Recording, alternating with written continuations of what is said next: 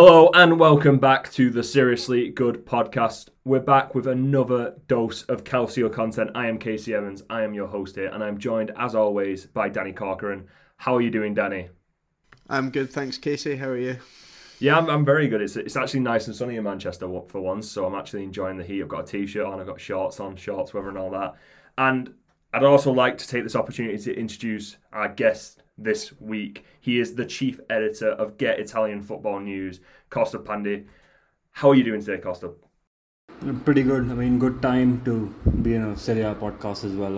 I used to play for times like these, as that famous meme says. What is it? I will love it and I think I deserve it. Stuff like that. So this is probably it.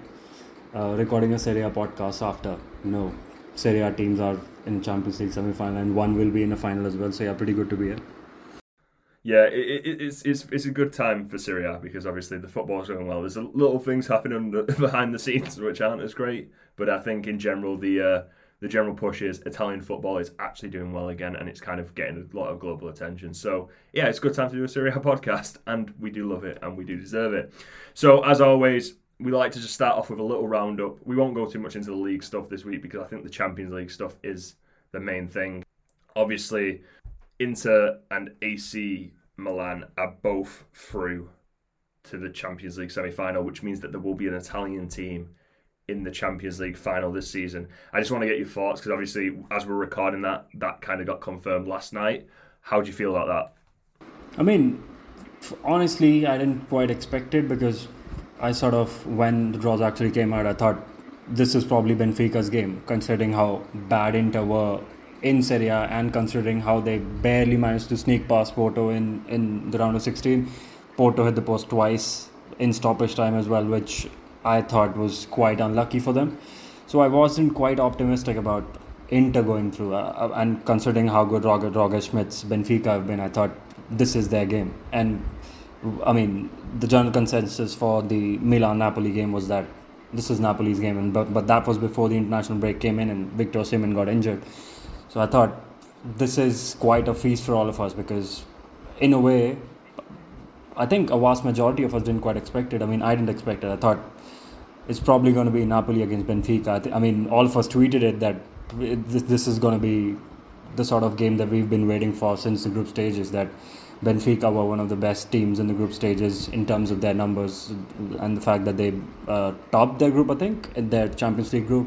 And Napoli blew Liverpool away, and we know what they've been doing in the league as well. So I thought that was going to be it. It's going to be a Napoli-Benfica thing where, Roger Schmidt's going to be this. I used to be a massive Roger Schmidt admirer about 7-8 years ago, and to see him play his team play a quarterfinal in the Champions League, that was pretty good to see. I wanted him to play a semi-final as well. So that was probably one of my biases, but that's a completely different thing. But yeah, to see an Italian duo there. I don't think that's happened since 2005. That game where the images of the fans absolutely creating a ruckus of an atmosphere. So I think it's good for Italian football. I do think there's problems there. There's loads of problems there, be it in terms of the political involvements in sport, the bureaucratic involvements in sport, and the youth development or the lack of it in Italian football in general. But I think it's a decent smokescreen, if anything, because it pretty much hides the problems because Italy haven't qualified for the World Cup as well. The last time, they might as well next time.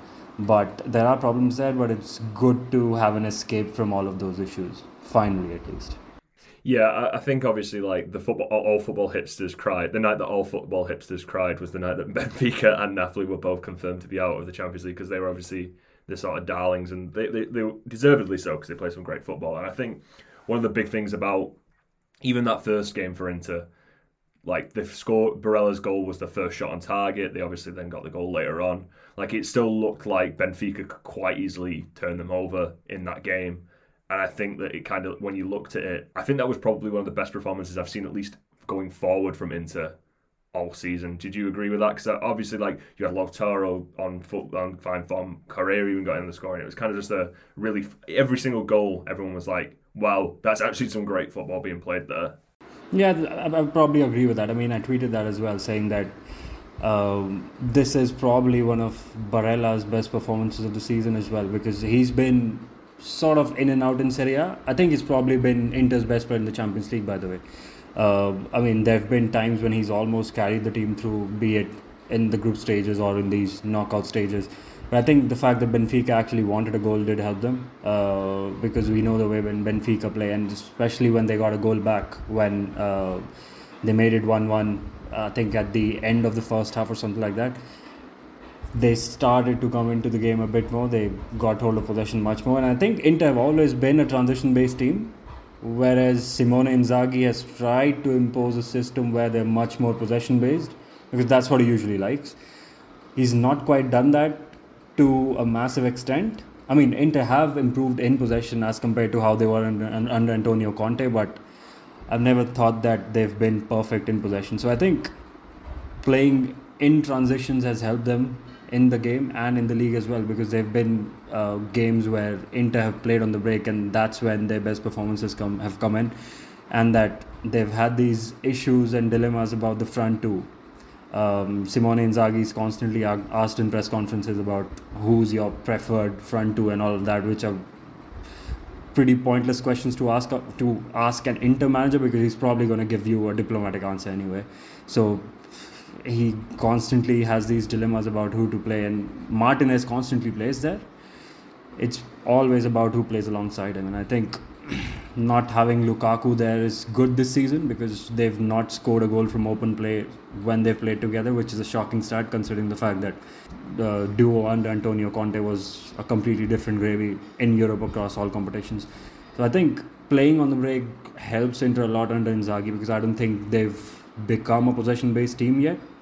And the fact that Benfica actually got a goal and they wanted to push forward and dominate possession helped. Although that period about lasted 15 minutes or something, and Benfica couldn't score after that. They only scored after Inter scored twice. But I think that definitely helped Inter, and a lot of their performances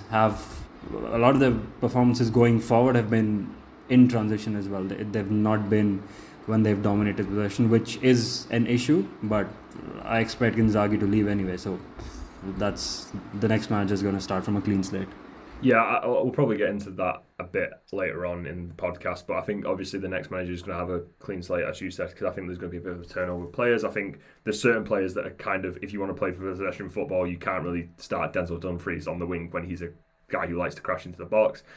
And I think obviously that also hasn't been helped by the fact that Brazovic has kind of declined a bit this season. I think it was one of his best games in ages last night in terms of how he played. But you can't really play a possession-based game when your best possession-based player is kind of on his way out. But I just kind of want to finish this sort of point off with something that I've seen you got very annoyed about on Twitter. A lot of things have been going around recently about this heritage. Obviously, it's the Heritage semi-final. It's both Milan teams going to the San Siro for back-to-back clashes to try and get into the Champions League final. A lot of people have been saying this is the last game at the San Siro, obviously because both teams have kind of looked for new stadiums and kind of looking to move out of the San Siro and build their own thing because of, as we've already mentioned, bureaucracy and politics and sort of everything behind the scenes. So do you want to just set the record straight on that one before we move on? I can set the record straight, but the problem there is I don't know what's going on. And I don't think the authorities even know what's going on. I don't think the clubs know what's going on, because they have these meetings about once a month with the mayor of Milan, and they constantly end up with the same PR line where they come up with the fact that Milan are probably looking at their new stadium and Inter are still thinking about it. And they don't know what to do with the San Siro anymore, because we are sure that the San Siro will not be the stadium where Inter and Milan play their games about 5-6 years down the line. But we're still not sure about whether it's going to be dismantled or whether it's going to be used for something else. It's a mess, and I think that's where Italian football's biggest issue is, because apart from Juventus and to an extent Fiorentina these days, no club in Serie A has managed to smoothen out, come across stadium issues without facing any issues, without any problems around bureaucracy or politics, because Fiorentina had to wait for about 3 years. And I think 3 years might be an understatement because things might have been going on in the background as well. Fiorentina had to wait for 3 years to get permission for the new stadiums and the new training centre. And when it comes to the Milan clubs, we're just about less than 2 years in. So I think we still need to wait for a couple of years from Italian standards to be fully sure about where this is going. Because, I mean, it was reported about a couple of years ago, an year and a half ago, where they said that the San Siro is going to get dismantled. But since then, there have been weird developments. Milan have stated that we'll have a stadium of our own elsewhere, and Inter have then said we are thinking about it. But there's been no progress at all in that regard, and I think the issue is going to get complicated further. Yeah, for the context of the listeners in general, of what Kaustubh's trying to say is like in Italian football, a lot of the stadiums are owned by the governments. The problem is the whole thing is the governments get a lot of money, or the individual governments for each city get a lot of money off owning these stadiums because the major clubs play there. The problem is if you want to then build an own stadium for you to own, you need to then get planning permission off said government to build a new stadium. So it kind of just ends up in this big mess of, well, yeah, we might allow you, but you need to pay us a bit of money to do that. And clubs don't want to do that because they get overpaid. Because it's a mess in general. That's the very simple part. But moving on from the Champions League stuff, moving on just away from Inter again, before we get back to that for the main part of this podcast, because this is an Inter podcast. I don't think I said that, which I probably should have done. We'll just talk about, because as of recording, the Champions League fixtures have gone, but we still got the Europa League and the Conference League fixtures. Now, Danny, do you want to talk a little bit about that? I think the Conference League fixture is a little less important because that's probably done with Fiorentina being 4-1 up. But I think Roma and Juventus have these games are really pivotal for them. Yeah, so Roma are 1-0 down from the first leg against Feyenoord. So that's at the Stadio Olimpico back in Rome. I feel like you'd maybe have taken that if you were Mourinho before the first leg. Feyenoord are extremely attacking, and if you watched that game back, Feyenoord had a lot of chances and could have probably scored again. So we'll see. It depends on the fitness of a few Roma players. I know Dybala went off injured last week, but they had a very good game against Udinese at the weekend. They won 3-0. Abraham scored again finally after I think he'd gone about 7 games without a goal. That's finally poised, as is Juventus Sporting. So Sporting are a goal down but are back in Portugal. I have no idea how Juve won that first leg 1-0. There was a few wonder saves at the end from Perrin after Szczesny had gone off with heart palpitations, but he's fine, thankfully. So yeah, I think I wouldn't be surprised if Sporting went through in that one, and I also wouldn't be surprised if it was the most boring 0-0 you've ever seen in your life, because Allegri will try and make it that way. I don't even think that's the most important event in Juventus's season that is today, because obviously we'll find out about the 15 points deduction and whether that appeal was successful. Yeah, we were just going to touch on that appeal, because obviously that'll have a big bearing on Juventus' season, because at the moment Europa League is looking like their only way in unless they manage to sneak that top 4 place. I'm not sure how it'll work out, but because we discussed that last week, so if you haven't listened to that pod, we talked about the top 4 race and whether Juve will slip into it at the last week. But obviously we hear the results of their appeal. We know so far that they're allowed fans at the weekend against Napoli, and we know that they won't be stripped of any titles because the Club Maradona didn't get their way with that one. But the rest of the verdict could have a massive bearing on this season, because obviously if they get the 15 points overturned, that will put them 3rd, and that'll mean that they basically are very well in for a Champions League spot at the end of the season, and that obviously means that that last spot becomes a bit of a scrap. So what do you think of this, Kaustubh? What do you think of the case of if they get that 15 points back? What do you think the sort of reaction from other teams might be? What do you think the sort of how much do you think it'll be a dogfight for that last place in Champions League? I think, considering the very fact that a lot of other clubs were also directly or indirectly involved in the case, but they were acquitted from it, and Juventus were the only one who were actually handed a points deduction, and the people who were involved were actually handed these bans, which includes Fabio Paratici, Andrea Agnelli, Pavel Nedved, Federico Cherubini, and all these the whole Juventus stuff. But the fact that a lot of other clubs were actually involved in it as well, I don't think the clubs as corporations or as entities are gonna have any issues with it, because they themselves have been acquitted. But when it comes to fans, I mean, Twitter's going to be a mess. I mean, I'll probably love it because Serie A Twitter is completely insane when it comes to Juventus cases, and when Juventus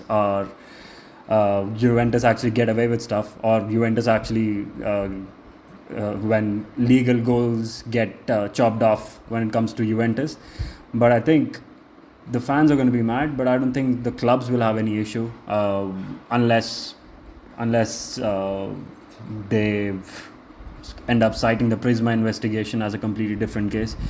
But again, when it comes to Prisma investigation as well, it's a completely different abyss altogether, because there's other clubs involved in it as well, and I don't think clubs should have a problem with it. But I think the fans, I mean, I will probably hate it because I'm not a Juventus fan. I hate Juventus. I want the club to go down. I want the club to to get a wind-up order as soon as possible and stuff like that.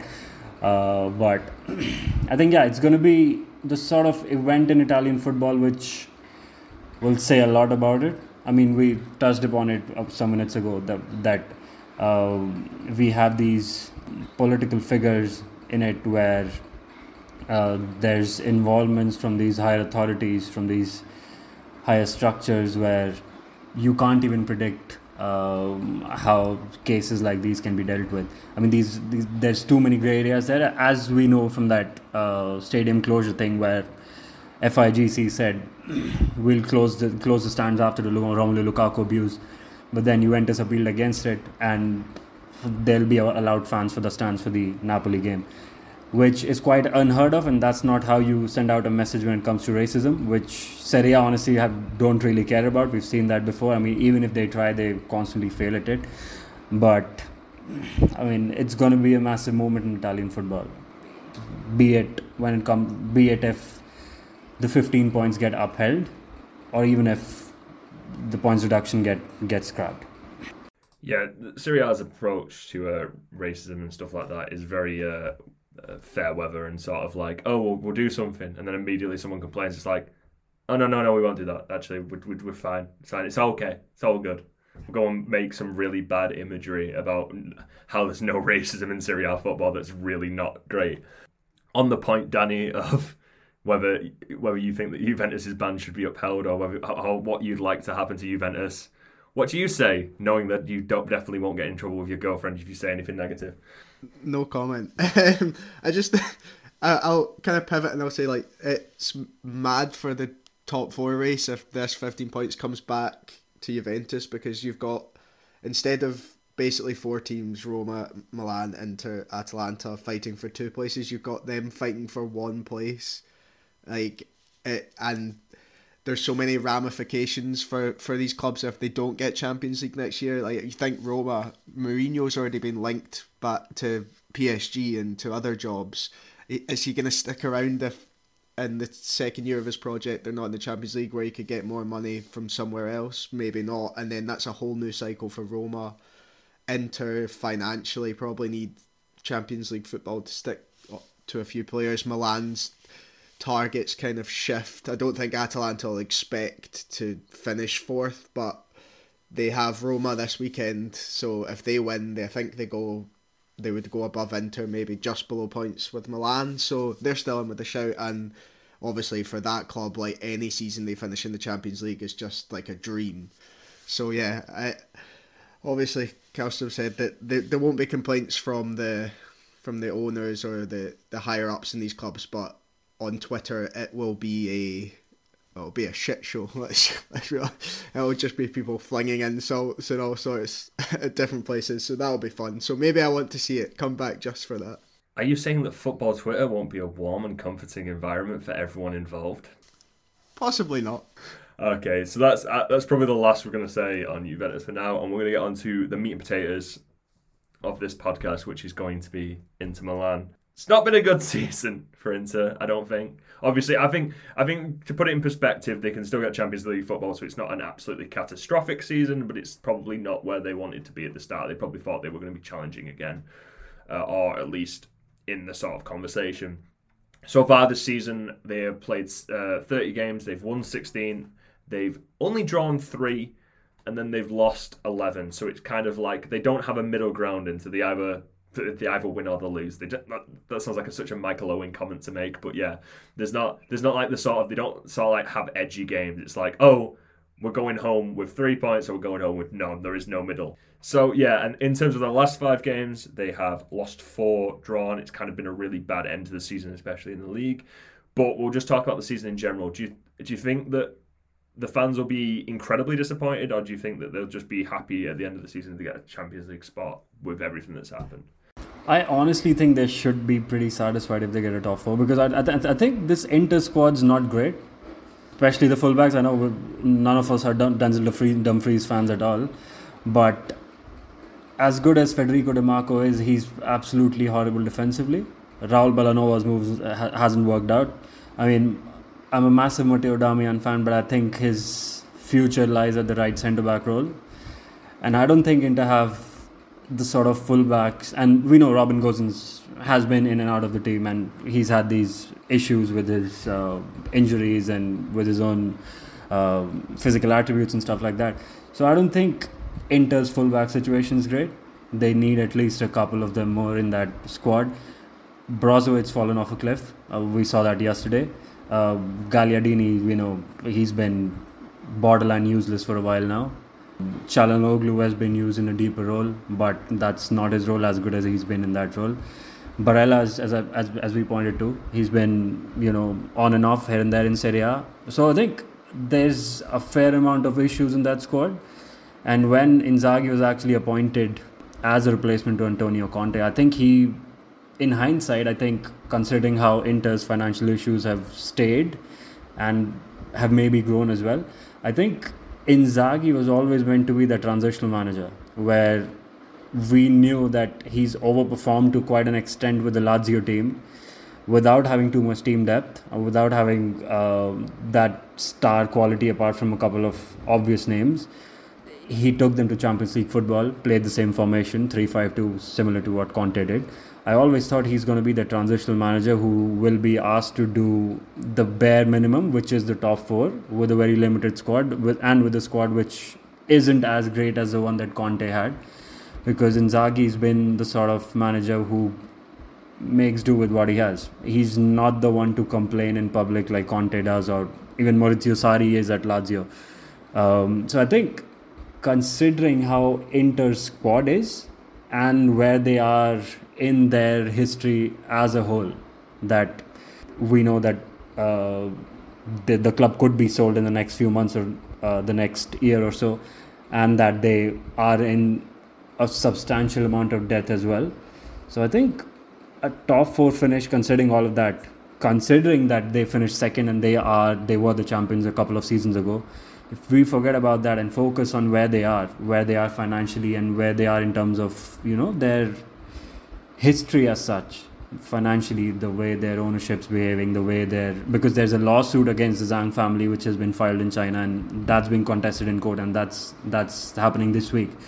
So considering all of that, and considering that the Zhang family is not interested too much in putting too much money into the club, I think it should be a fairly decent achievement as well. And I think Inzaghi should be pretty satisfied with it. I mean, I'm not sure about the fans, because the fans are more into looking at what's happening with context to the league wins and the second place finishes and all of that. But considering everything, considering where Inter are as a club in 2023, top 4 will be a pretty decent finish. And considering the fact that since they are in the Champions League semi-finals, they'll probably earn about 80 million from being there, which is a massive amount for a club like Inter. So considering all of that, and I know Champions League football doesn't exactly point towards how you've coached a team, because that's your progress in Serie A determines that, not your progress in the Champions League. But still, for where Inter are and their finances, I think Champions League semi-finals are quite an achievement, and top 4 should be fine. But I mean, that's me speaking from an unbiased point of view. If you ask an Inter fan, he or she is probably going to say we should be higher up than 5th. But there's still a while to go. I mean, I don't expect Inter to finish inside the top 4, by the way. But if they do, I mean, there's nothing better than that at this point, because they won a trophy already. They are still in the Coppa Italia as well. So it's been an okay season, looking at where they are as a club in 2023. Yeah, I think in terms of if they are looking at Champions League, they're probably one of the only, like, if we're saying clubs that don't want Juventus to get 15 points back, it's kind of like, yeah, because I don't even think they'll finish top 4 in the current state they're in. They're not in good form. I said this at the very start of this podcast when we were talking about the league and going for the team. I watch Inter and I just don't know. Like, you watch them and it's kind of a hard thing to explain because you don't know how they play football, is probably the way to say it. You don't know how they defend. You don't know how they move the ball up the pitch. You don't know where they score from. It's just a very disjointed team, and the fact that they've got this far in the Champions League and the fact that they've won a trophy and the fact that they're even in 5th in the league is shocking to me, because I think one of the big things that we've talked about, especially, and Danny will probably back me up here, is their striking situation is horrific in terms of they have a 16-goal striker in Lautaro Martinez, but he is very streaky and he does have these massive spells where he doesn't score, and then the other striker is just an absolute mess in terms of Lukaku's not really hit the ground running, or he's not even hit the ground running, he's just kind of hit the ground. He's not, I don't think he's even hit the ground, he's just floating along. Just, he exists. I was about to ask Danny a question, but he burst out laughing on that one. He enjoyed that one. Go on, ask me the question. Didn't go that. Yeah, I think the thing with Lukaku is this loan spell has definitely not worked out in any way, shape or form. And I think the only good thing that Inter probably have from it is they didn't add an obligation to buy at the end of it. Yeah, when the whole Lukaku thing is wild because, like, obviously he begged to go back to Chelsea, and then within like 3 months he did that interview where he was like, maybe I should not have done this, and then he's obviously ended up back on loan at Inter, who got like this unreal deal they didn't have an obligation to get him, and but like 3-4 months before the season's even ended they're like, we're definitely not signing you. Like, that's an indictment of how it's gone. I think he's played like 1,000 minutes. He's obviously had a few injury issues and whatnot, but he's only got 3 goals. I don't think any are from open play. Whatever tune Conte managed to get out of Lautaro and Lukaku, Inzaghi definitely has not. There's when you watched them those few years ago, it was almost telepathic and they just like bounce and vibe off each other. They do not do this time around. Maybe it's not them, maybe it's how the team functions as a whole. It doesn't suit it, but yeah, I mean, when 35, 36-year-old Dzeko is favoured over you, who has fallen off a cliff as well, just because of age, and like that happens, it's fine. It's not a good look on a striker that was meant to be top 3 in the world, or a striker that's meant to be in the prime of his career. It's all gone wrong for Lukaku in the past few years. Yeah, I think with Lukaku, one of the big things is, I think Conte's focus on fitness probably helped Lukaku a lot. Like, his general gist of, I will run you into the ground until you're physically fit enough to run for as long as I need you to, probably really helped Lukaku, because I think when he's in situations where he's just kind of, just be match fit and just be like general fitness, he has occasionally, obviously there were pictures at United where he was overweight, there's pictures at Chelsea where he's overweight in terms of where he should be, and that's sometimes to do with injury. But yeah, it is a really sad story because I think he obviously has never really felt wanted anywhere. I think is probably one of the big things with him. Like, he obviously left Belgium, that maybe about the last time, but Chelsea he definitely wasn't wanted to be in with. Then he went to Everton. I think he might have been wanted there, but then there was always kind of like the understanding with Everton that at some point they will definitely sell him for a lot of money. Like, they were just basically waiting for the point where that would happen. United, he never really settled in. Inter Milan, he only had the season, and then Chelsea didn't set back in. So he's just kind of like, I just feel like someone just needs to give him a hug. In general, he just seems like he seems like obviously just such a chill guy that just wants to play football. He probably I think it was, if he'd have stayed at Inter and not gone back to Chelsea, it might have gone like a bit better for him, because he constantly talked about how like he felt like he was at home in Milan. He loved Serie A, he loved playing for Inter, like this huge club, and then it all seemed to be going so well for him, and then he decided to be like, oh, let's go back to Chelsea, like someone living their life and going back to their toxic ex. Like, it's not going to work for you. I don't know why you did that. He had like one good game against Arsenal when he first came back, and then it just never happened again. So I constantly go back to a report which came out at La Gazzetta dello Sport about, I think, earlier this season. I think this was after Inter's 2-2 draw against Monza, which was probably Lukaku's worst game I've ever seen. And that's saying something, because Lukaku's had some absolutely stinking games. I remember that United game against Southampton where we still have footages of his absolutely horrendous first touch. But I think Monza tops that 2-2 draw against Monza tops that, and he actually played only 15 minutes in that game, weirdly enough. And the report which came out at that point said that Lukaku's fitness is so bad that he actually takes 10 minutes more to get warmed up than the rest of the Inter squad. And if he's coming off the bench, he needs extra massages on his thighs to play at least, say, 15 or 20 minutes of first team football on the pitch in a game, in a Serie A game or a Champions League game. And that's the extent to which his fitness has fallen to. And you can see that, you can make a fair guess of that, because Beppe Marotta spoke about it, saying that he's overweight, and an hour later Lukaku actually scores a big goal for them, which is a completely different kid. And in Italian football, we're massive fans of smoke screens, and that was a massive smoke screen itself, because I don't think things have changed too much. But Inter not signing him permanently. Reports are saying that, I think Inter themselves should confirm that soon. I think Marotta should speak about it soon enough. But I think the Inter should be fine without him, because I don't think they had planned the move as such, because he was a Conte signing and he was a Conte player, and there's like two different things. He was never, he thought about it as if he's an Inter player, but he was a Conte player all along, because Conte wanted him at Chelsea. Conte wanted him in Inter. He was desperate for it. There's reports in Italy still saying that Conte could have resigned if he couldn't have signed Romelu Lukaku that summer from United. So that itself says that Inter could never really figure that part out, be it in terms of the way Conte used him in those half spaces and making sure that he receives the ball in those half spaces. And he absolutely tore left-sided defenders apart, the best of left-sided defenders apart. That includes Igor at Fiorentina, that includes Romagnoli when he was at Milan, and you can come across, and I think he tore apart Francesco Cerbi as well when he was at Lazio. And these are some of the best left-sided centre-backs in Italian football. But Inzaghi's used him in a completely different way, where he's closer towards the centre of the box, towards the right side of the left-sided centre-back, which is a completely different role for him. And that's pretty much why he sort of failed at Chelsea as well. So I don't think Inter are gonna worry too much. It seems as if they will probably end up signing Matteo Retegui, who we know impressed quite a lot on international duty for the national team. They have a host of names on their shortlist, and I think Retegui is someone who they like quite a lot.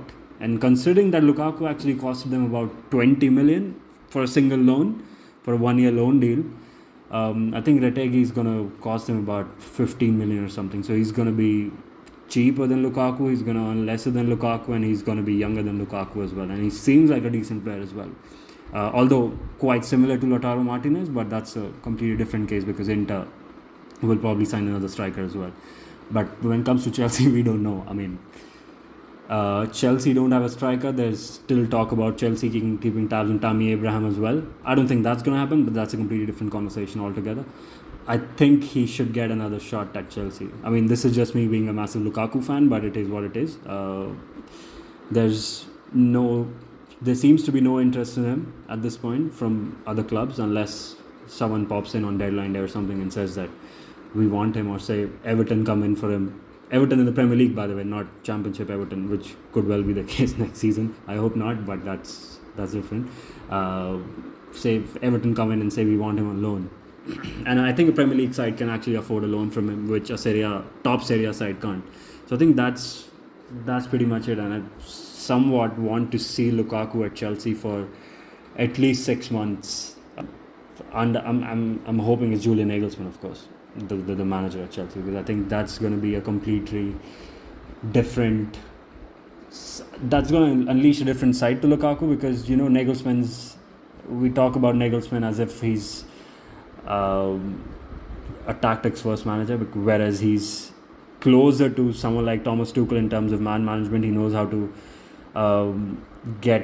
who knows how to play players to their strengths instead of imposing a system on them.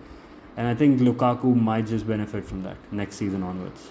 It feels like there's 2 managers in Lukaku's career that have got him, and that's Roberto Martinez at Everton and Antonio Conte at Inter. Those are the 2 that have absolutely fine-tuned him.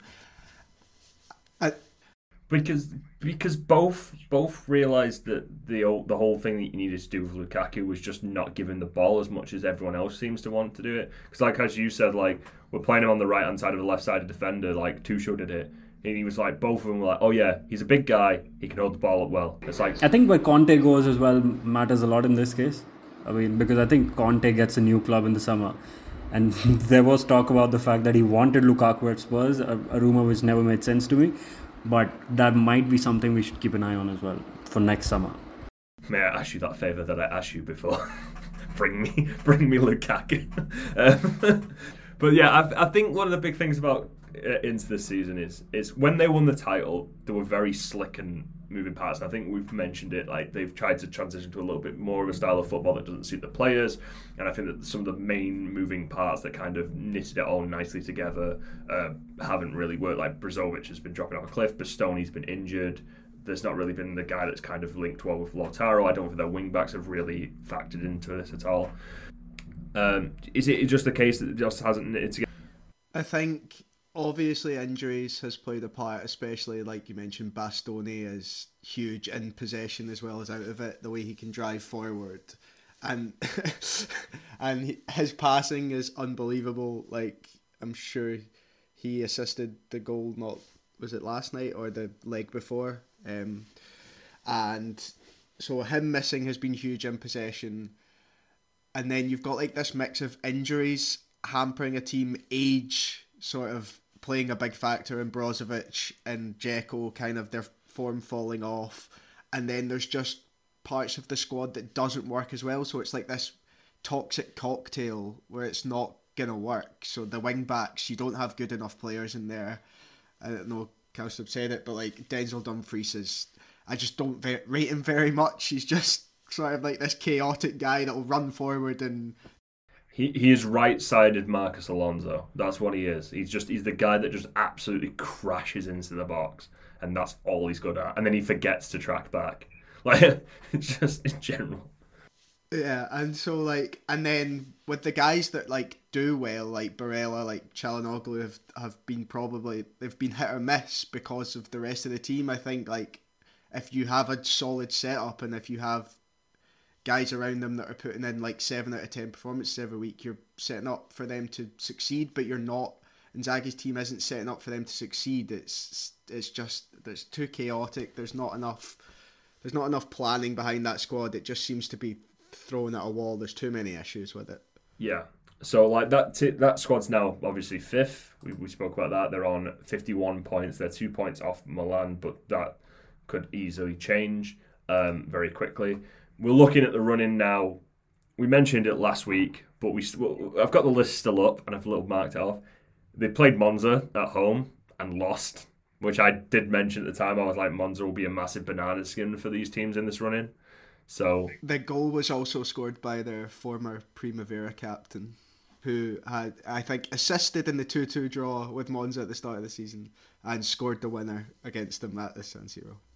Yeah, it's not pleasant, is it? It's not nice to think about. So next they've got Empoli away, then they've got Lazio at home, Hellas Verona away, Roma away, Sassuolo at home, Napoli away, Atalanta at home, Torino away. That's very hard, and this is why I think they're not going to end up... I think I said last week, I don't think they'll even end up top 6, maybe even top... I think they'll drop. I think there's just too many... There's too many good teams in there that are much better put together and much better thing. And obviously, like we've said, they don't draw, so they'll lose or win. And I don't think that there's too many teams in there that know how to just kind of grind out a result. The placement of their Champions League games is like the ones right after Roma away. So do they rest players away to Roma, which is like this massive game in the context of top four? Then they're at home to Sassuolo, and Sassuolo love to go to... It's more with Milan, but they love to go to San Siro and put on a show. And they love to kind of upset the bigger teams. So those two games are placed very badly for Inter because they'll be so crucial in trying to push for top four. And you'll probably, with an ageing squad, like we've said, you'll probably have to rest a few guys if you want to get a maximum intensity and performance against Milan in the Champions League. Yeah, they might have been let off with Napoli away because that might be the time that Napoli have actually won the title, so they might just be all like on a high, celebrating, drunk, all that sort of stuff. Yeah, I mean, they're doing it already, but the fact is I'm just slowly seeing that points gap to Lazio close, and I'm like, oh my god, imagine. I'm just like, this would just be I think a whole of football Twitter would implode if that happened. Like, just Napoli just completely and utterly lost it. But I think now Osimhen's back and fit, then it might be okay. Here comes Allegri music. 15 points back. Title push. I think that would be me just giving up. I think this podcast would end. It'd just be like, Casey couldn't join. It's just silence on the end of his mic. He's just done it. He's just left. He's gone home. He's actually in home, but he's just refusing to enter the office to do the podcast. But yeah, looking at those last few games, do you think it's just too much for them to overcome Kaustubh? Yeah, I think also the fact that we don't know what's going to happen with Inzaghi's future, because there is actually talk about the fact that if Inter lose too many games or if Inter drop too many points, Inzaghi can get sacked right away. And Christian Kivo could actually take over on an interim basis, and he's actually doing a pretty decent job with the Primavera side. And that can actually happen as well, because as we spoke about that, we just don't know what to expect of them, and considering the fixtures at hand and that they have a Champions League game against Milan, which I think they can win, hot take, but it places a completely different sort of burden onto the team, and that they've had these injuries where those injuries have happened to the key players, and they, as I said, they don't have a great squad anyway. So if, say, by luck or fortune, they manage to drop points in the next two games, I'm sure I'll see reports in the Italian media saying that he can go, and that there will be talk about people like Diego Simeone, Sergio Conceição and Thiago Motta as well, who I think will be Inter's next manager if Inzaghi leaves. I mean, the permanent manager. So I think there's that point as well, because I think their Serie A season is done, honestly. And the same could probably apply for Milan and Napoli, because they've pretty much already sealed the league anyway. And Lazio, because Lazio are second, and I sort of expect them to stay there, which is a pretty decent achievement for them. And that they barely gave two shits about Europe anyway. I mean, they played two European competitions. They were just there, and Sarri constantly complained about the fact that we don't have squad depth and all of that, and they're focusing on Serie A. So I think it's probably just about three teams, and one of them could be Juventus, annoyingly enough. So I don't think Inter have too much of a point in competing in Serie A, and the fact that their fixtures, I honestly don't expect them to win against Sassuolo in any way, because Sassuolo have always been the sort of team that play well against Inter, even if they don't always win. I mean, there have been times when Inter have been, say, 3-1 up against them and they've ended up winning 4-3. Oh, sorry, they've been 4-1 up and they've ended up winning 4-3, and they nearly equalized and made it 4-4. Sassuolo are that sort of team against Inter as well. I mean, against Milan, obviously, they always end up winning. But Sassuolo have always troubled Inter. They've troubled them when they were in the title race. They've troubled them when they've not been in title races. When I don't think they're winning against Roma. Roma are going to get a trademark 1-0 win just the way Jose likes. I mean, I don't see Inter placing too much emphasis in Serie A at this point, because firstly, I think they can beat, for me, they're the favourites to beat Milan in the semi-finals. And once they go past Milan, the finals are a one-game thing where I mean, obviously Inter are not going to win the final.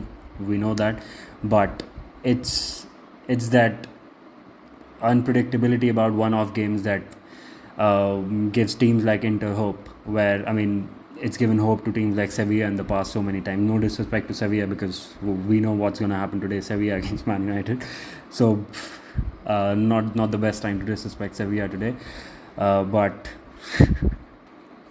they should probably just stick to the Champions League stuff and the Coppa Italia stuff, and even if they finish 5th, as I said, should be fine. Win 2 cups in one season, and considering the fact that Inzaghi won a trophy last season as well, I mean, just go with it and make sure that you start from a clean slate next season. Hire a new manager, get a new squad in, get new fullbacks in first and foremost, get a couple of midfielders in, sort out your front line, replace Milan Skriniar, and then restart with everything. Win a couple of trophies, get the finances from the Champions League sorted, 80 million or whatever, and then start again next season. That's what Inter should do now. Yeah, I think just on the last point of that, I think that Hellas Verona fixture is luckily placed that it's way too close to the actual Champions League match, because I feel like if they lost that is embarrassing enough that you would be like, maybe Inzaghi needs to go. And I think it's way too close to the Champions League game for them to make a massive change, especially when we've seen what Bayern trying to manufacture the new manager bounce against City, and they got absolutely battered. So, although I don't think Verona will probably be relegated by that point. That's what I think. Yeah, I think they're the ones that are kind of trying to claw their ways out. I think Sampdoria and Cremonense are both absolutely shocking. So I think it is just Hellas Verona just going to be an absolute scrap for it. Right, so the final part of this podcast is going to be, and we kind of alluded to it throughout this entire podcast, is going to be talking about Inter's future, because I think, as we've just said, this season in terms of Serie A is done. The Champions League will be whatever happens. We do have some questions that we want to get to as well, but we'll just start talking about the future. So we've already mentioned the manager. Simone Inzaghi, you mentioned as transitional manager. Like, that's not transitional in terms of his football, but transitional in terms of his state of play, in terms of the where he stands in Inter's kind of future. You mentioned some options before. I think me and Danny have both kind of mentioned the problem of everyone will be after Vincenzo Italiano at some point, but the names you've mentioned Motta, you've mentioned some others. What do you think is going to be the manager situation? Do you think it is just going to be clean slate, new project, new guy at the head? Yeah, that's what I think. I mean, that's what reports in Italy are saying, and I think Gianluca Di Marzio has also said that he will probably leave at the end of the season regardless of, I mean, unless Inter win the Champions League, which I don't think is going to happen, unless they come up with an absolute miraculous season end run where they win the Champions League and end up finishing second, he's probably leaving. So we are pretty much saying that there's a 99.9% chance that he's going to leave Inter. And I think him leaving Inter is a pretty good option for the club, because his contract runs out in 2024. So it's not as if his contract runs out in 2026 and they have to shell out about 15 or 20 million euros to as a compensation to sack him. So I think it's a decent decision at this point, because he's not been someone who's succeeding in imposing his ideology onto the team, which is fine considering the sort of squad they have. But it seems as if Thiago Motta is someone who's been looked at a fair bit by Inter, because he's a former player. He's been doing an excellent job with Bologna, and he's someone who's actually quite tactically versatile as well, because there was, I mean, about a couple of years ago, there was talk about that 2-7-2 thing where it was looked at horizontally instead of vertically, and that's how the Italian media thought his formation actually worked.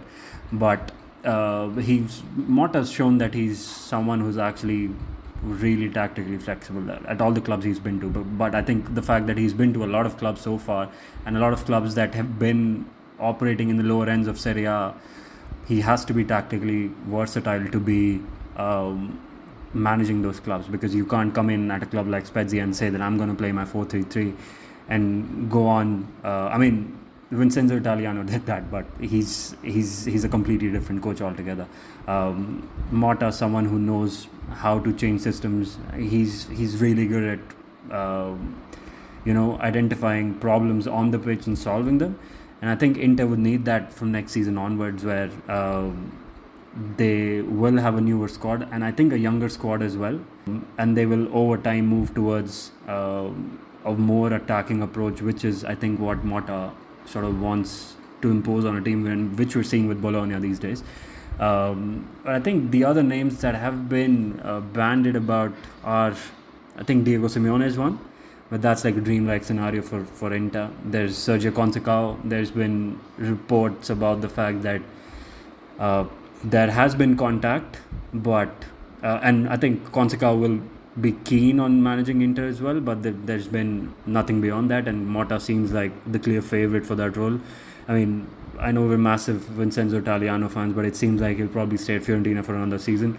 And he has a contract till 2025. There was talk about a release clause before he signed a new deal and all of that. But I expect him to stay at Fiorentina for another season. And I think that's natural progression for him as well. And I think for Inter, looks like Thiago Motta is the one. Unless there's... I mean, Antonio Conte has obviously been linked. But... The question that Inter have with Conte is that this is the man who essentially betrayed us when we really wanted him, and when we didn't have enough finances to keep some of the players around, and this is the man who betrayed us, and we are still not in a financially great situation. Will he stick around for us in the long term? And that's why I think Conte might not suit Inter, although I do think there's a slight chance that Conte returns to Inter, because Inter, as we spoke, that because of the Champions League success and the progression they've made, they'll get those extra finances with them. But will those finances be enough to meet Conte's demands in the market or not? That's a completely different case, because you can afford Conte with the money you get from the Champions League progression, but will you be able to meet the demands that Conte places when it comes to his own transfers? So that's where my doubt is as well. So I think Thiago Motta is the one, and I'm all about the Thiago Motta train as well. I'm a massive fan.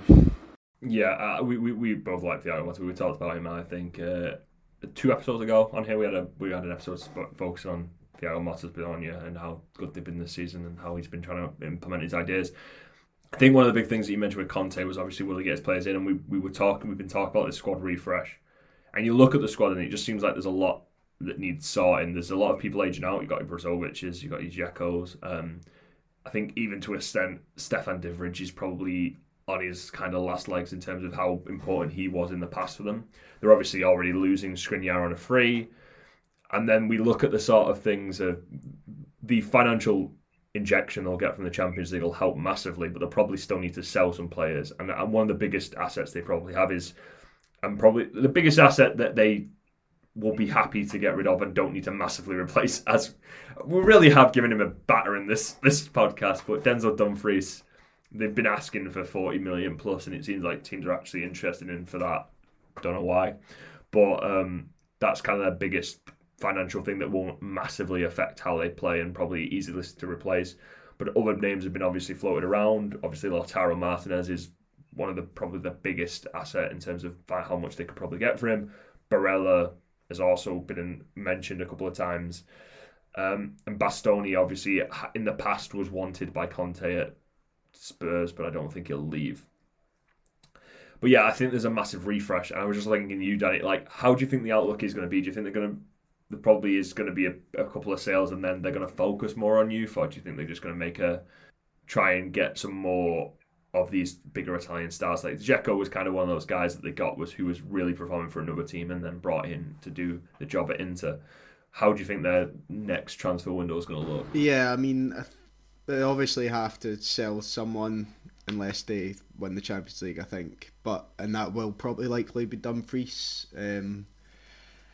I think they've always done well as pick up older guys from Serie A teams. So like Dzeko was one, Kolarov was before that. They've just kind of picked these guys up, and they're old, but they've still got gas and legs. So I don't expect them to move away from that too much, but I do want to see more of a shift to youth. Obviously, they signed Aslani last summer from Empoli.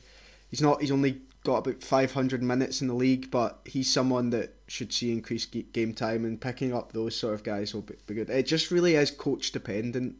I think if you bring in Motta and say, okay, let's make this like a proper project, let's have him shape his team, we'll give him patience, then bring through the younger guys makes sense. You're not automatically expected to win now, whereas if you bring in a Simeone, which I don't expect could ever happen just because of the finances, like he is the highest paid coach in the world, I think, and obviously Inter aren't the most financially sound, so for as much as he's been linked to that job, I don't think he's going to take the pay cut that'll allow it. You're automatically expected to win now.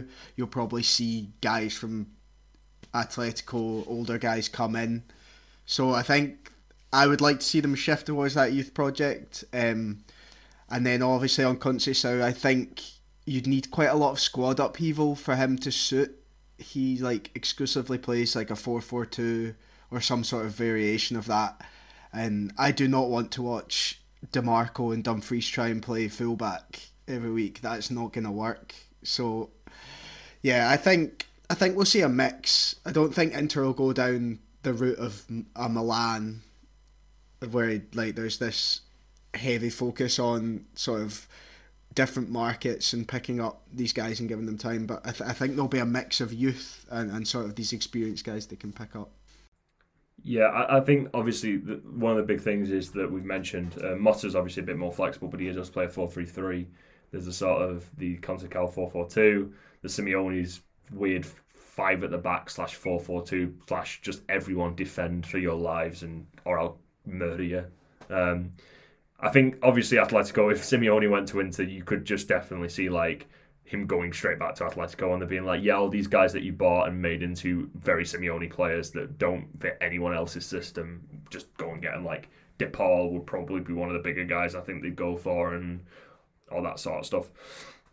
We have some questions, I think. We asked on Twitter, you sent in some of your questions.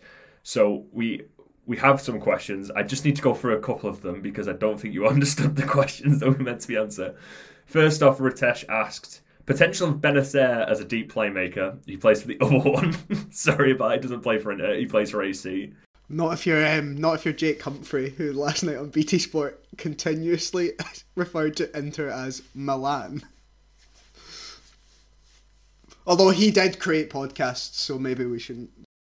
I mean, to be fair, on the other BT match, you had to people kept referring to Bayern as the Bratwurst Brigade, so I don't think you had much better on that end as well. And the next one we had was from Matthew Podcast Network. We were laughing at this off camera. No, sorry about this, Matthew. Football player name association game was what and he wanted to know our thoughts on 14 players as part of the question. Only one of them has played in the Serie A, which is Ronaldo, and I'm not giving my thoughts about Ronaldo on a podcast because we could be here all day. And 3 of them, what I loved about it was there was 11 of them, and there's like Sadio Mane, Modric, Lewandowski, all your world-class names. And then the last 3 are just Real Sociedad players. So you had Silva, Zubimendi, and Osarzabal, which I just found was very funny. But we can't really answer all of them. I'll tell you, a lot of them are pretty good. That's probably how we'll go with that one. So, in terms of Serie A and general, I think most people took it as Serie A just in general questions because obviously Benacer, deep playmaker, that's how he plays anyway. But you say, do you see a future where Napoli don't get stripped for parts this summer, and what happens? Do you see him bouncing back as a top 4 team? I think that's the similar thing. Is like Napoli are kind of in the position where Inter aren't, where they have the abundance of resources where they could just go, we'll sell one guy, or we'll try and sell a couple, maybe 1 or 2 guys, and we'll be fine. I think obviously Inter's is we'll sell 1 or 2 guys and then we're back to just building from scratch.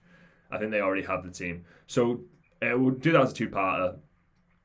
If let's do it as this way. If Napoli get stripped for parts this season, do you think they could still finish above Inter if they were both put into the same situation as being in a rebuild? I think so. Because I don't think Kvaratskhelia is leaving. He's probably going to stay for the medium-ish term. I mean, I wouldn't say for the long term. That's a completely outlandish take because I think he will leave at some point. But for the medium-ish future, he's going to stay there at least for 1 season. I think Osimhen is probably leaving. Zielinski is leaving. But apart from that, I think Kim might probably leave. But apart from that, I don't see too many changes in that team.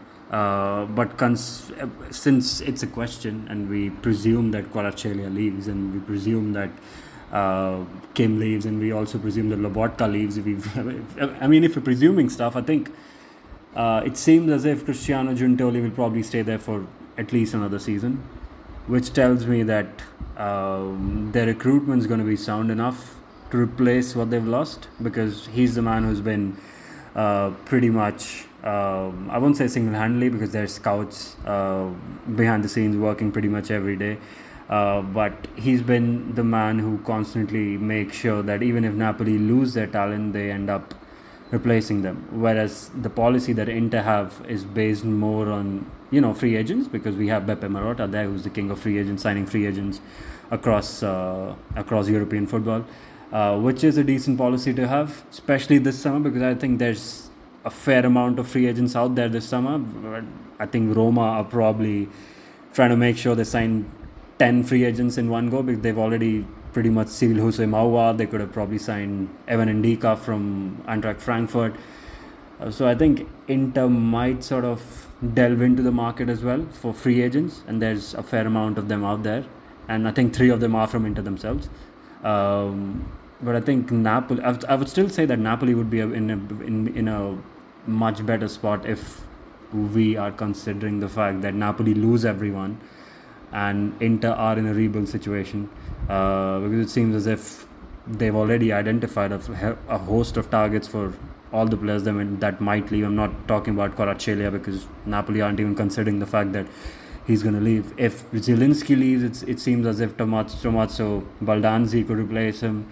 And Ndombele is going back to Spurs. They're not signing him permanently, so he will be part of that transition as well. But I'm sure they've sorted that out. They've got a list of 5 players for potential Osimhen replacements, and that includes his countryman Victor Boniface, who plays for Saint-Gilloise, who are in the quarterfinals of the Europa League, I think. So I think there's a list of targets Napoli already have in place, where at Inter are still working out who their manager is going to be. So I think I would still say Napoli. Plus Napoli are a better club financially as well at this point. Yeah, I think there is a big case of Napoli won. It's presumptuous, because it won't happen. De Laurentiis will let one guy go, and then he'll basically while earning just £3 million, €3 million a season. That's it. That's pretty much it. That's his rule. He respects contracts, and he makes sure that you don't earn more than €3.5 million a season, even if you're starving or something. Yeah, and I probably pose a bit of this question to you: is on the rebuild, do you think that Inter will bounce back, Danny, or do you think that Inter will probably, as Kaustubh said, maybe have to have a couple of years just kind of building themselves up? It depends what they do, really. I know that's kind of, but they can either go down the sort of, the word that gets used, but the project route, where you back a younger manager to kind of come in, give him time and patience, or they'll go down the route of getting a more win now guy. If they go down the project route, we'll probably see them struggle, maybe get top 4 next year, but probably see them just have a learning curve, especially if it is Motta, because like we've said, he's only ever managed at one end of the table, apart from being PSG's under-19s coach. This will be his best ever finish as a manager this season with Bologna, and he's not even been in charge the whole campaign. Obviously the credit goes to him for where they finished, but he came in September. So if it's him, then you're gonna have to be patient. You're gonna have to give him the time to implement his plans. He's got a lot of ideas about how football should be played, Motta, and he will demand respect. And he's obviously a former Inter player. He's a very good former player. He's well known. He was at PSG for years as well. So yeah, I think I would give Napoli the edge, like Kaustubh said, on if they got picked apart. I would trust them better to replace. They've got a plan. Even if you look at last year, they lost Koulibaly. They brought in Kim Min-jae from Fenerbahce. They obviously lost an icon in Insigne and picked up Kvaratskhelia from Dinamo Tbilisi, obviously in Russia. So yeah, they've just been good at, Napoli have been very good at picking up guys from different places. They got Lobotka from Celta Vigo. after he'd been in Nordsjælland in Denmark. So I would trust them to kind of pick up these guys that maybe on paper you're like, well, we've not heard of them, we don't know. Or like maybe the mainstream wouldn't be like, here we go, like Boniface. If you asked most casual watchers of football, they're not going to know who he is, but he's probably going to come in and score a bunch of goals. And with Osimhen, you've probably got 4 major teams looking for a striker, and Chelsea, United, Bayern, and possibly PSG, depending on who the coach there is. So Osimhen's the number 1 guy out there available this summer. So Napoli are going to clean up when it comes to that. They're going to have a lot of money to put into any rebuild. Yeah, I think PSG are definitely looking for a striker because they were looking for a striker last season. It seems like Mbappe does not want to play through the middle. He wants to play on the wing, so he definitely wants someone to play alongside. Some more questions. Racked import is, it is poetic that European football will have one last Derby della Martinina. I've just absolutely butchered that, but we'll go with that. Before the San Siro is torn down the following year. We've already been through this, so I don't need to touch that again. And then just finally, I think this is an interesting question because we can talk about it in a bit differently. It says, which of the 2 Milan teams, Rizzo has put, which of the 2 Milan teams do you think has the best chance of stopping City Real in the Champions League final? Now, this is a different thing because I feel like we could say which one is more likely to win the tie in the semi-final, which we've already discussed is Inter. You may think is maybe the favourites for that. But do you think that of those 2 teams, they would be the best one to deal with the sort of overwhelming force that is Manchester City or Real Madrid? I think when I saw Inter play against Liverpool last season, I quite liked how Inter played against Liverpool. But I think, it's a tough question because I think Stefano Pioli is the reason why I'm a massive fan of Stefano Pioli is because of how he knows the squad has issues and he comes up with these solutions of how to tackle them. And a vast majority of times these issues, his solutions actually quite work out. He had this issue where Milan's 4-2-3-1 wasn't quite working out, switched to a 3-5-2, and things turned around and they had a minor blip, but they somehow managed to tide over that problem as well. He's an excellent problem solver. And purely for that, if we're talking about percentages, I'll probably say Milan are 20%, maybe 5% more likely to beat the finalist, whereas Inter's probability probably stand at 5% themselves. So I think I would say Milan are more likely to beat either Real Madrid or Man City, but I would still say that Inter are more likely to beat Milan. Now that's a completely different jigsaw, but that's what I think. What are your thoughts on it, Danny?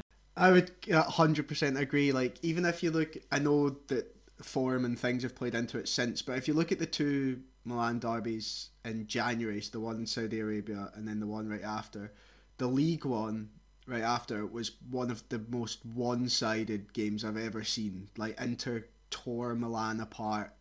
I think it only finished 2-0, but like, it was probably the turning point for Milan in the sense that after that game, Pioli completely changed how things were done on the pitch. So I think just on the basis of like how those 2 teams match up to each other, Inter always look the more comfortable. They always look better, even in the games they lose. So I think it was the start of this season they were winning and they got beat 3-2. I think they still were the better team in that game overall, but they just obviously things happen. Whereas Milan against City or Real Madrid, I think I would give them the edge because Pioli makes changes tactically to match up with things, to sort of counter things. He did it well against Napoli, whereas Napoli Kvaratskhelia didn't have a left back that was overlapping him or supporting him, so all Milan had to do was double up on Kvaratskhelia and sort of nullify that threat. And also there's this underrated thing where Milan just have sort of this, if they come up with Real Madrid, it's not as much, but they just have sort of this Champions League dark magic where that's a club that like things just happen for. Like, I would not be surprised if if we had a City Milan final, I wouldn't be surprised if City put up like 4 XG, but it ended up 1-0 to Milan, just because some teams just have it in Europe, and Milan are definitely one of those teams. And I also think that last season when when Milan won the league, I don't think they could have won the league if they hadn't beaten Inter, because Inter were playing. I mean, Danny mentioned that Inter were creating chance after chance, but they still managed to lose because of individual errors, and that's when Milan actually went on to win the game, win the league. Apart from the fact that Andre Radu mistake against Bologna, I don't think, if not for these habits, Milan, I don't think would have even won the Serie A. So that's why I think Milan have something about them which tells you that they're incredibly versatile as well. Because, I mean, Danny again pointed that out. And I think Napoli actually lost to Milan across the last 3 weeks in completely different ways. Because if you look at the 4-0, Milan were actually pressing high up the pitch with their front three, going man for man. And in the next game, they actually played in a deeper block. And we saw that in the recent draw as well. So that, I think, says a lot about Pioli, where depending on what opponent he comes up against, he can come up with different formations, different styles. He can go with the front foot pressing with the man marking, or stay deep and make sure you isolate the opposition wingers, which he could well try with someone like Vinicius in a potential Champions League final as well. Yeah, I think the other thing is like Milan as a team actually, comparatively to Inter, I think they actually have actual matchups where I'm like, oh, Milan are actually better here. Like, obviously Maignan is amazing. He's easily one of the best keepers in the world, and that he's much better than Ederson, I think, in terms of being a general keeper. Obviously Ederson has that incredible long ball in him, but I think in terms of his in general game, Magnan's a lot better. And I think in terms of the actual Milan left-hand side versus the City right-hand side, I think Theo Hernandez and Leao are just going to batter are going to make it absolute hell for whoever's playing on that right hand side, because we don't know how they're going to set up because of injuries. I think Milan have a few things that make them incredibly dangerous in a one-off final knockout tie. They have a top 3 keeper in Mike Maignan. They have a solid defensive structure and 2 centre-backs that will just clear everything for days, and we saw it against Napoli and Kier and Tomori. Then they have the absolute wild card superstar kind of thing in Leao, who will just produce a moment of magic in big moments.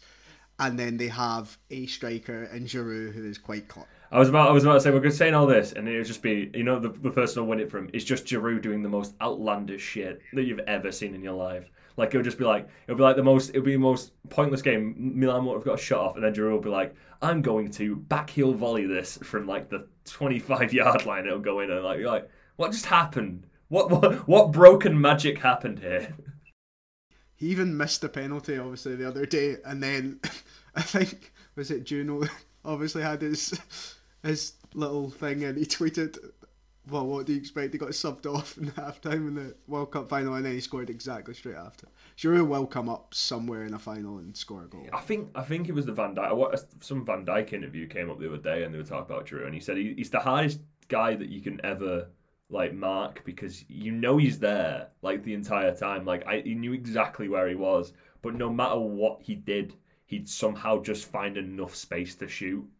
And he said it could be the worst shooting form you've ever seen in your life, and he'll somehow just get as much power on it as he needs to put it in.